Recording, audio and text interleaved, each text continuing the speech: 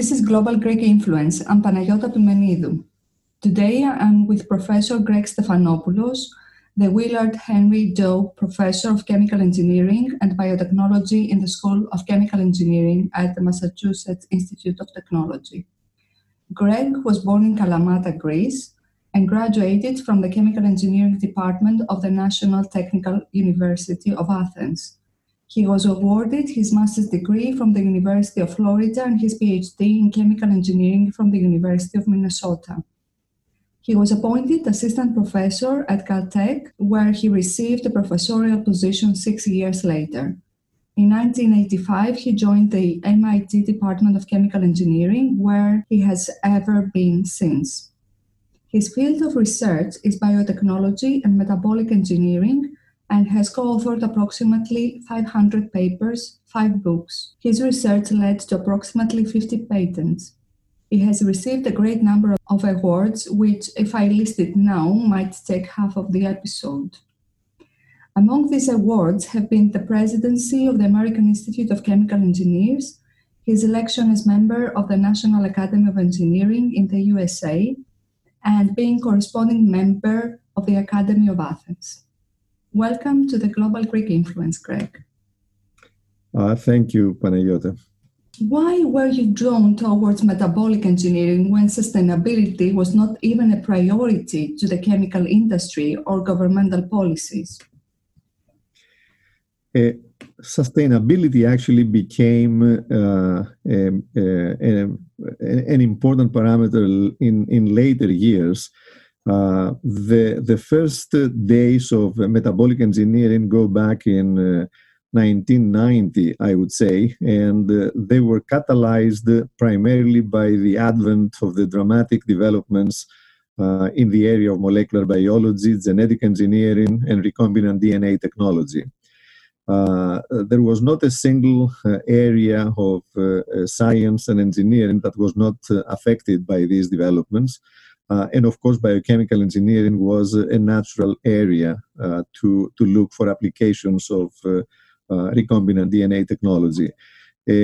For me, being a chemical engineer with a biochemical engineering background, it was very clear at that time that what this technology really allowed one to do was mainly new chemistry.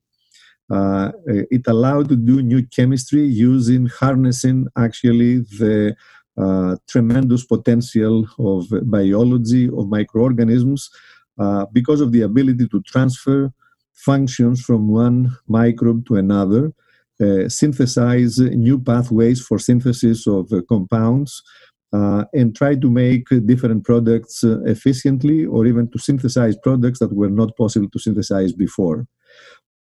And for those products that you cannot make by chemistry, clearly biotechnology is the way to go. But for those products that you can also make by chemical methods, the key question was, why would you prefer biotechnology as compared to chemistry to do that? And I think for large volume, low added value products, the clear answer that emerges today is because you can make these products in a sustainable way. And this is not something that you can do with chemistry. So sustainability came later as we're looking for ways to justify where biotechnology might be preferable. One of the main reasons you would like to use biotechnology for making things like glycols and organic acids and small chemical molecules, by small I mean small molecular weight. One major impetus for this is the ability to make them in a sustainable manner. What makes the renewable production of biofuels and industrial biocommodities now a priority to chemical engineering, apart from all the environmental concerns, apart from the sustainability of materials used, and of course the drive by local, governmental or national policies? I think it is the increasing realization that humanity has reached the limits in terms of storing byproducts of these processes in terms of allowing pollutants to accumulate uncontrolled in the environment.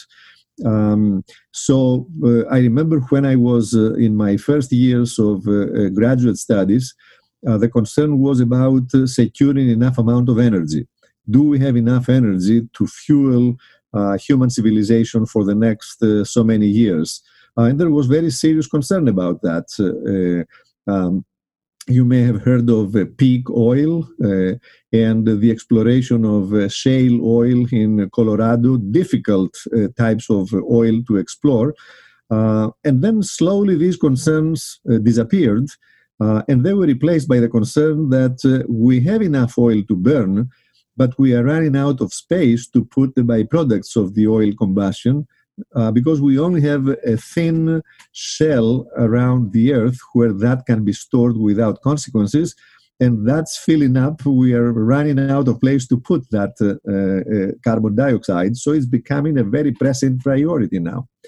And just to give you another example, programs of the Department of Energy in the United States, for example, they would be structured in such a way as to optimize processes from an energy point of view. In other words, minimize the amount of energy which is required for a chemical process, for example.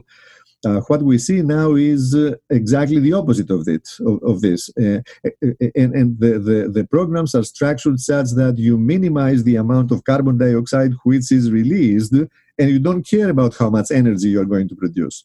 Before it was you minimize the amount of energy that you need, and you don't care about the carbon dioxide that you release, and now these roles have been flipped. Now, another observation I want to make is that in my career, I've had a lot of interactions with the chemical industry, petrochemical industry, etc., as they were looking for ways to advance their own programs in biotechnology. So in several of these discussions, I remember asking them when I was hearing things like expansion of a cracker capacity by adding another 1 million tons of polyethylene production, for example, etc. And I said, are you concerned at all that you may not be able to sell these products because of the increase in reaction of society against the use of more polymers, against the processes that make them, etc., etc.? And I don't know what your answer to this question is going to be, but the answer that I received consistently from many of these executives of the chemical industry was that this is our top priority. Of course, we are concerned about that, and we are preparing that we may be shut down tomorrow in the production of these different molecules. However, until that happens, nothing is going to change. We are going to continue producing all of these different products. And if we are forced somehow to stop their production, we'll see what we are going to do with that, which was a big eye-opening experience for me. What you just mentioned is what most of the chemical engineers also realize, even those in research, that the chemical industry will continue to make these products until they will be asked not to. And that's why there is the exploration of alternative processes in order for them to be ready to continue business as usual. At least this is my personal version. I would agree with that. That's what it looks like. And you need to remember also, if you're asking an oil company to change the way they do business, essentially what you are asking this oil company to do is to forego trillions of dollars of assets in reserve which are underground. This is not so easy to do, if we think about that. Now, if we move back to metabolic engineering, research in biochemical and metabolic engineering is synergistically shared between chemical engineering and the life sciences. What are the contributions of chemical engineers to biochemical and metabolic engineering? This is a very good question, because chemical engineers are chemical engineers. They are not geneticists or biologists. And of course, molecular biologists do molecular biology. So it's important to understand what the role of these groups of people really is. Again, drawing from my own personal experience in this area, I was educated as a chemical engineer. My exposure to biotechnology happened during my doctoral research, and the immediate years after that. These were the formative years of recombinant DNA technology, as I said before, and a lot of attention in molecular biology. So when you look at a microbial cell, let's say a bacterium, as a production mechanism, as a little chemical factory which is going to make polymers, small molecules, pharmaceuticals, fragrances, etc. For you.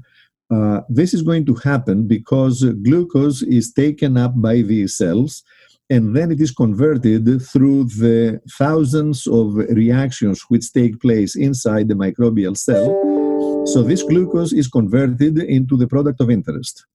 And at the end of the day, this microbe is going to produce ethanol, ethylene glycol, a biopolymer, or a pharmaceutical molecule.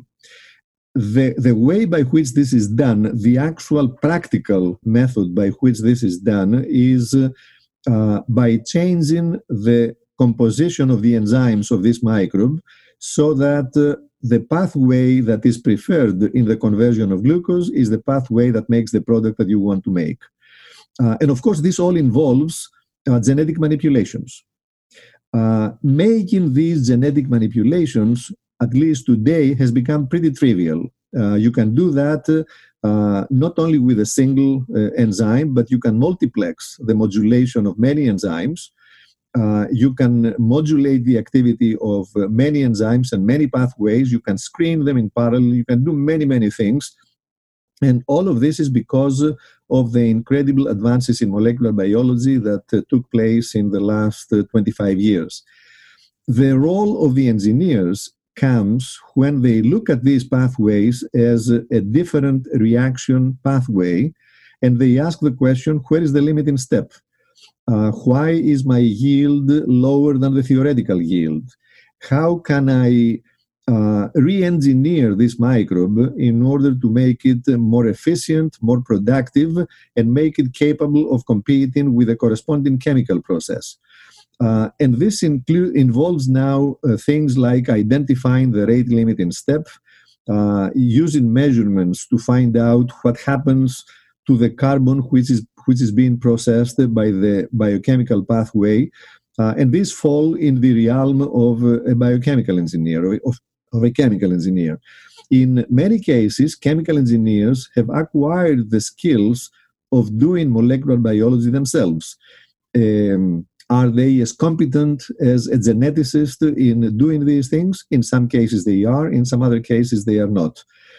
But I think that the distinctive characteristic of chemical engineers in this area is their attention to the integrated system. They are looking at the integrated pathway as a system, and they ask the question, where can I intervene in this pathway? What targets can I identify? And then ideally, they should work with a molecular biologist in order to do what it takes to the target that they identified by applying their tools.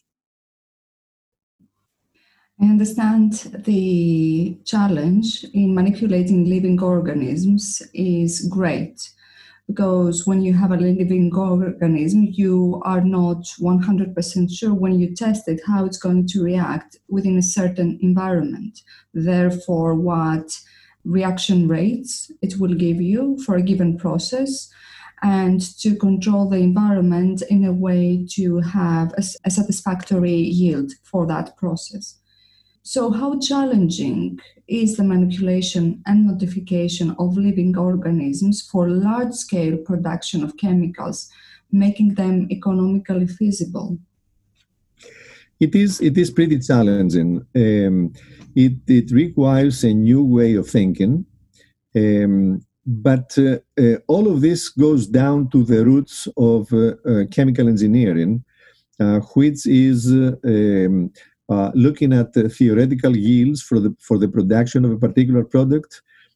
As I said before, identifying rate limiting steps. A rate limiting step is a key in opening up a pathway and making more of a product, and then implementing all of these things in the laboratory. If you think a little about this is not different than what chemical engineers have been doing for a very long time. The big difference is that they are doing it in a different system. They have to use different measurements. If you are doing it, for example, with a chemical reacting system, then you go into your little reactor and you sample and you find out the concentrations of the intermediates and you know what you're doing. But if this is happening inside the microbial cell, it is more challenging to do the same thing. So you have to rely on other methods. Perhaps you are using an isotopic tracer. And this tracer, through the distribution of the labeled carbons into the different pathways, allows you to identify what's going on in the chemical reactions in that pathway. So you have to be ingenious as to how you try to understand the chemistry which is going on inside the microbe. But the fundamental principles don't change. Chemical reactions obey stoichiometry, kinetics, and thermodynamics. And these remain fundamental for a biochemical system, just the same way they are for a purely chemical system. This year has been quite challenging, especially when it comes to teaching at universities and especially for courses like the chemical engineering where students had to access labs. I've seen back in 2005, Cambridge University has published the outcomes of a program regarding web labs, where Cambridge, the University of Leipzig, and MIT have collaborated in seeing how web labs can help chemical engineering students to access and operate experiments remotely. Could the development of web labs for remotely controlled experiments potentially become a core pedagogical activity to enrich the experimental experience of undergraduate programs of chemical engineers? Yes and no. Yes, in the sense that it may allow students to gain access to equipment and systems that they are not available in their own laboratory. Any laboratory anywhere in the world is going to have a limited collection of experiments they teach to the students. And it is very enriching to have access to other equipment and other methods within the allowed time to use this equipment. It is less expensive. It allows access to a large number of students. So these are tangible benefits for all of that. Now, what are the negatives of this? The negatives are, by the way, I offered the Web Lab module in one of my classes pretty much in the same time frame. This was in collaboration with North Carolina State University. They were doing, they had different actuators and the real experiment. And what we were doing at MIT was to remote control these experiments and use it for the Web Lab module that we taught our students. So the negatives that I see are that as I observe the students working with a Web Lab module, they somehow felt that this was a simulated situation. It was not real. The fact that this experiment was happening in real time in North Carolina, they had to be reminded of that. It was somehow missed by the students. And then, after a while, they treated that as a simulated package, which was giving them different kinds of answers, and then they had to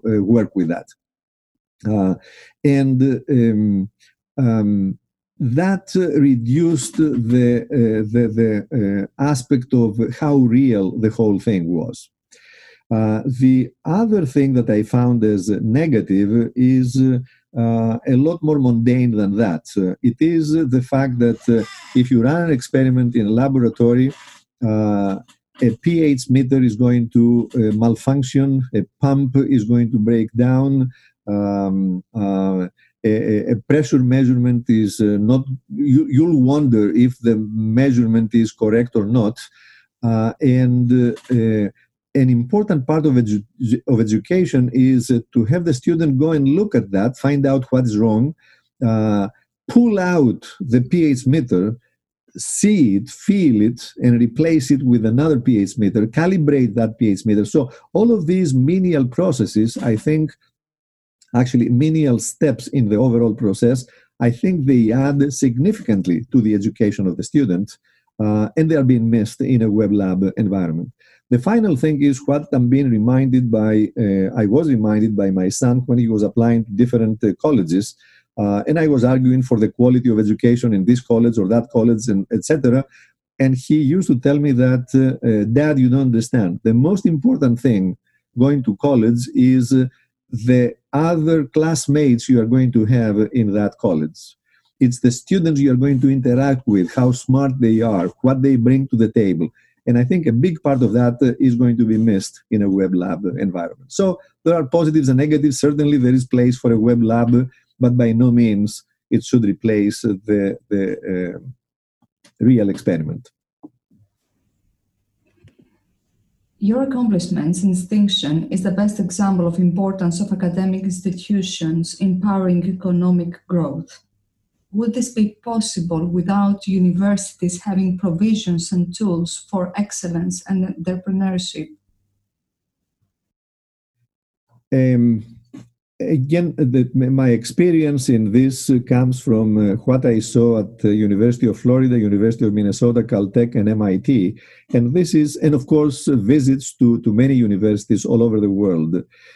So I can offer the following observations. The first one is that I cannot think of a technologically and economically advanced country which is not supported by a first-class academic institution.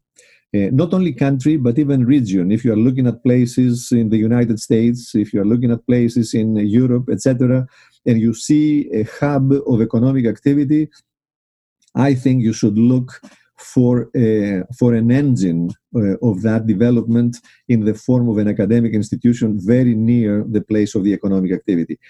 This is, let me point out, this is a necessary condition, not a sufficient condition. I don't want to imply that if you have a first-class institution, certainly economic activity is going to follow, because this is not correct. But the opposite of having a first-class economic activity without the support of a first-class institution, I'm very hard-pressed to find examples to support that kind of a concept. A first-class academic institution is an absolute necessity in progress and economic growth. Now, how this happens, we understand certain elements of that process, not the whole process. Because, for example, the Cambridge area around MIT is one premier example of what I said before.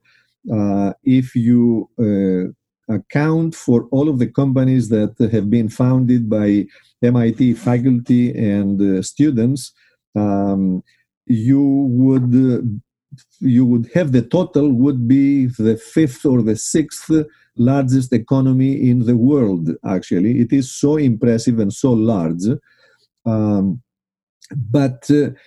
So, I mean, people have looked at the Cambridge MIT area to see what is special about this place. Can we emulate that and transplant this into other places? And this has worked with different degrees of success. Because there are many elements, some of them are university related.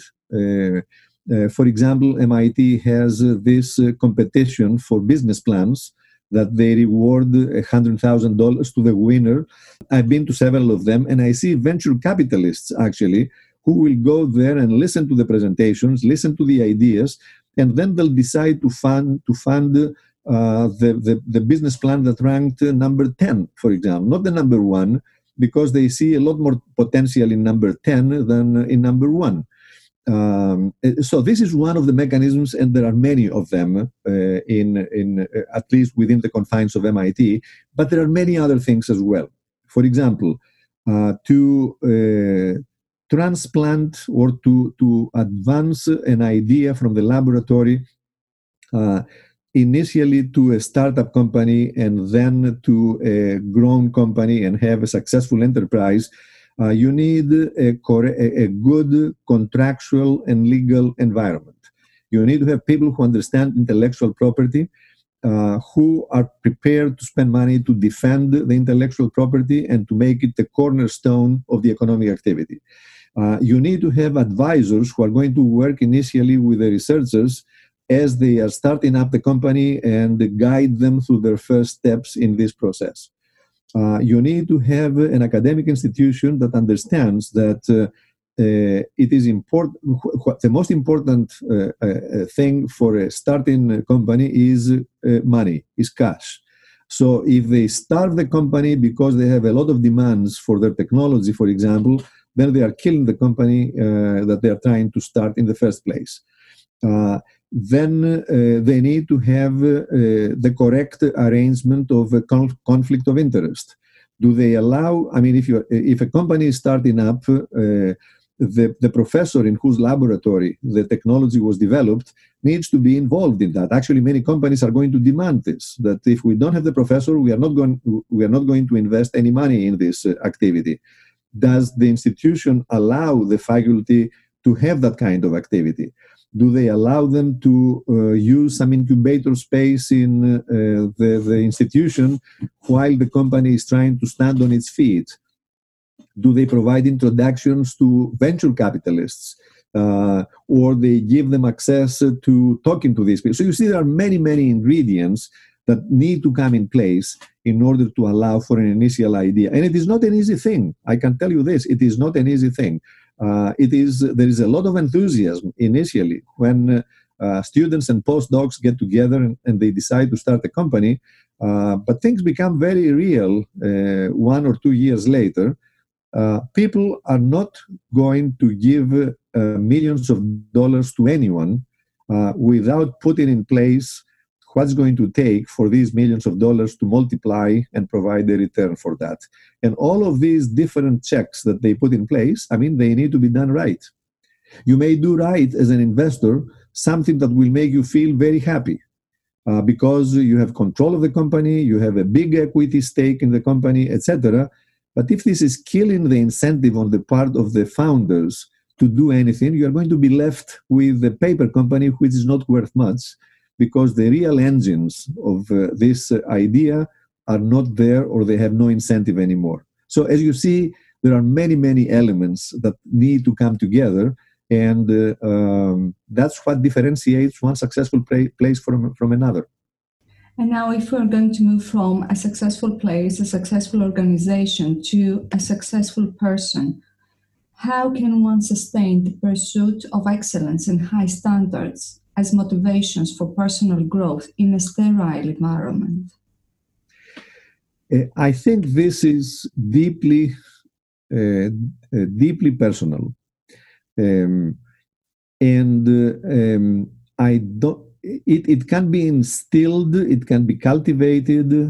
Role models play a big part in that, but it comes down to being deeply personal. Is one happy by producing something which is not the best, which is not first class, or one is striving for to be the best in an area, to really produce the best results one can. I think this is driven by personal motivation, and it can be cultivated. Like I said before, it can be encouraged. It needs to be rewarded. This is very important. People need encouragement in this process, and this can come in many forms. It can come in the form of an encouraging nod from the part of an advisor, in the form of an award, in the form of a good publication, in the form of money, but it needs to be encouraged. If people don't see their striving for excellence to be recognized, which of course raises the question, are they doing this in order to get the kudos from other people, or they are doing it for their own personal satisfaction? And I think it is a combination of both of them. But the encouragement is needed, as well as the personal motivation to excel in a particular area. You mentioned that in order to achieve personal excellence and to comply with high standards, which are of course self-imposed, one might need a role model. What is the description of a successful role model in the academia?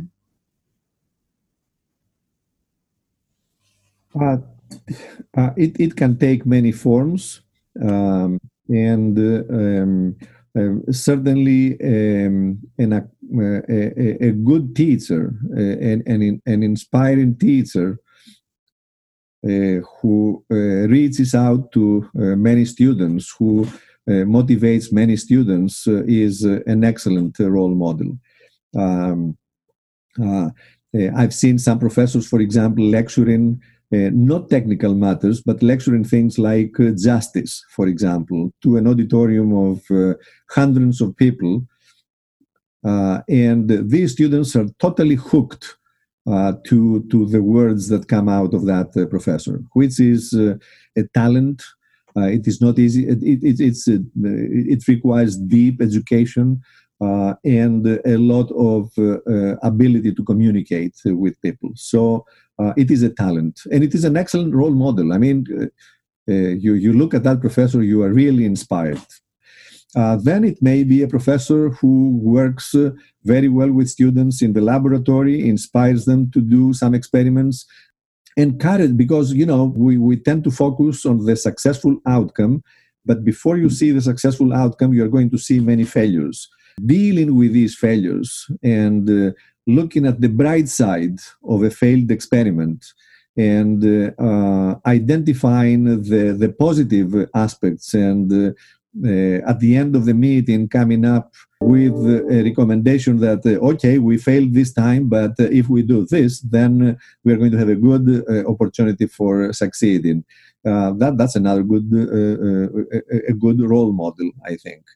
Involving students in the process and making a part of that process. In other words, engaging the student and the postdoc in the overall process of creativity is very important. It's terrible to treat students as a pair of hands, for example, and just issue orders. You do this and you do that and you do that. That's not going to, you are not building self-thinking, creative individuals this way. You need to involve them in the whole thought process. If the experiments are successful, then these students and postdocs, they need to be rewarded as partners in whatever company is going to be formed in this way. So these are elements that really make for good mentors, I think, and they provide for good role models. And we have the opposite of that, which are going to be, of course, the bad role models. So in both cases of a successful role model and the case of sustaining excellence and high standards are rewards and recognition. So I will keep this as the core to being a good role model. And when it comes to oneself, in order to sustain excellence and high standards, there has to be a reward and recognition. Now, one final question. I listened on YouTube a video which was filmed back in 2015 and recorded during your opening remarks for making Greece a technology hub by 2021. You mentioned that from antiquity to the pro-revolution to the Ottoman Empire and post-World War II era, the establishment of Greek trade seaports could give lessons to create an entrepreneurial ecosystem. what could these lessons be from those historical lessons? I think that the big lesson to be learned from by watching Greek traders, entrepreneurs, and investors in the greater Mediterranean area and the Black Sea is that they flourished and they did very well in an open and stable environment in which they could operate. Whenever they were confined into a small area by tariffs, by conflicts, by national borders, etc., they did not do well because other factors, I think, dominated the economic activity. And these other factors could be driven by nationalistic sentiments, by religious constraints, by support or privileges to special groups, etc. And Greeks, being a small group in general, they suffered. Whenever constraints like this were imposed, the small groups who are talented, who have the means, etc., they are not going to do well. All of these constraints are going to favor other groups, and Greeks did not do well in these environments. So as we go forward now and we see the emergence of nation states and the fragmentation of these bigger areas of the Ottoman Empire, for example, into smaller nation states, we see the emergence of these constraints stronger and stronger. And these constraints, of course, they aim to favor small insular groups within each environment. And if Greeks were outside of these groups, of course, they could not do well.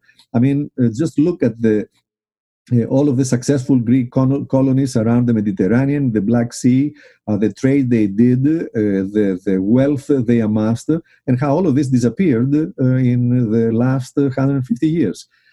So in a big union like the European Union, for example, they can do very well because that's what this union is trying to provide.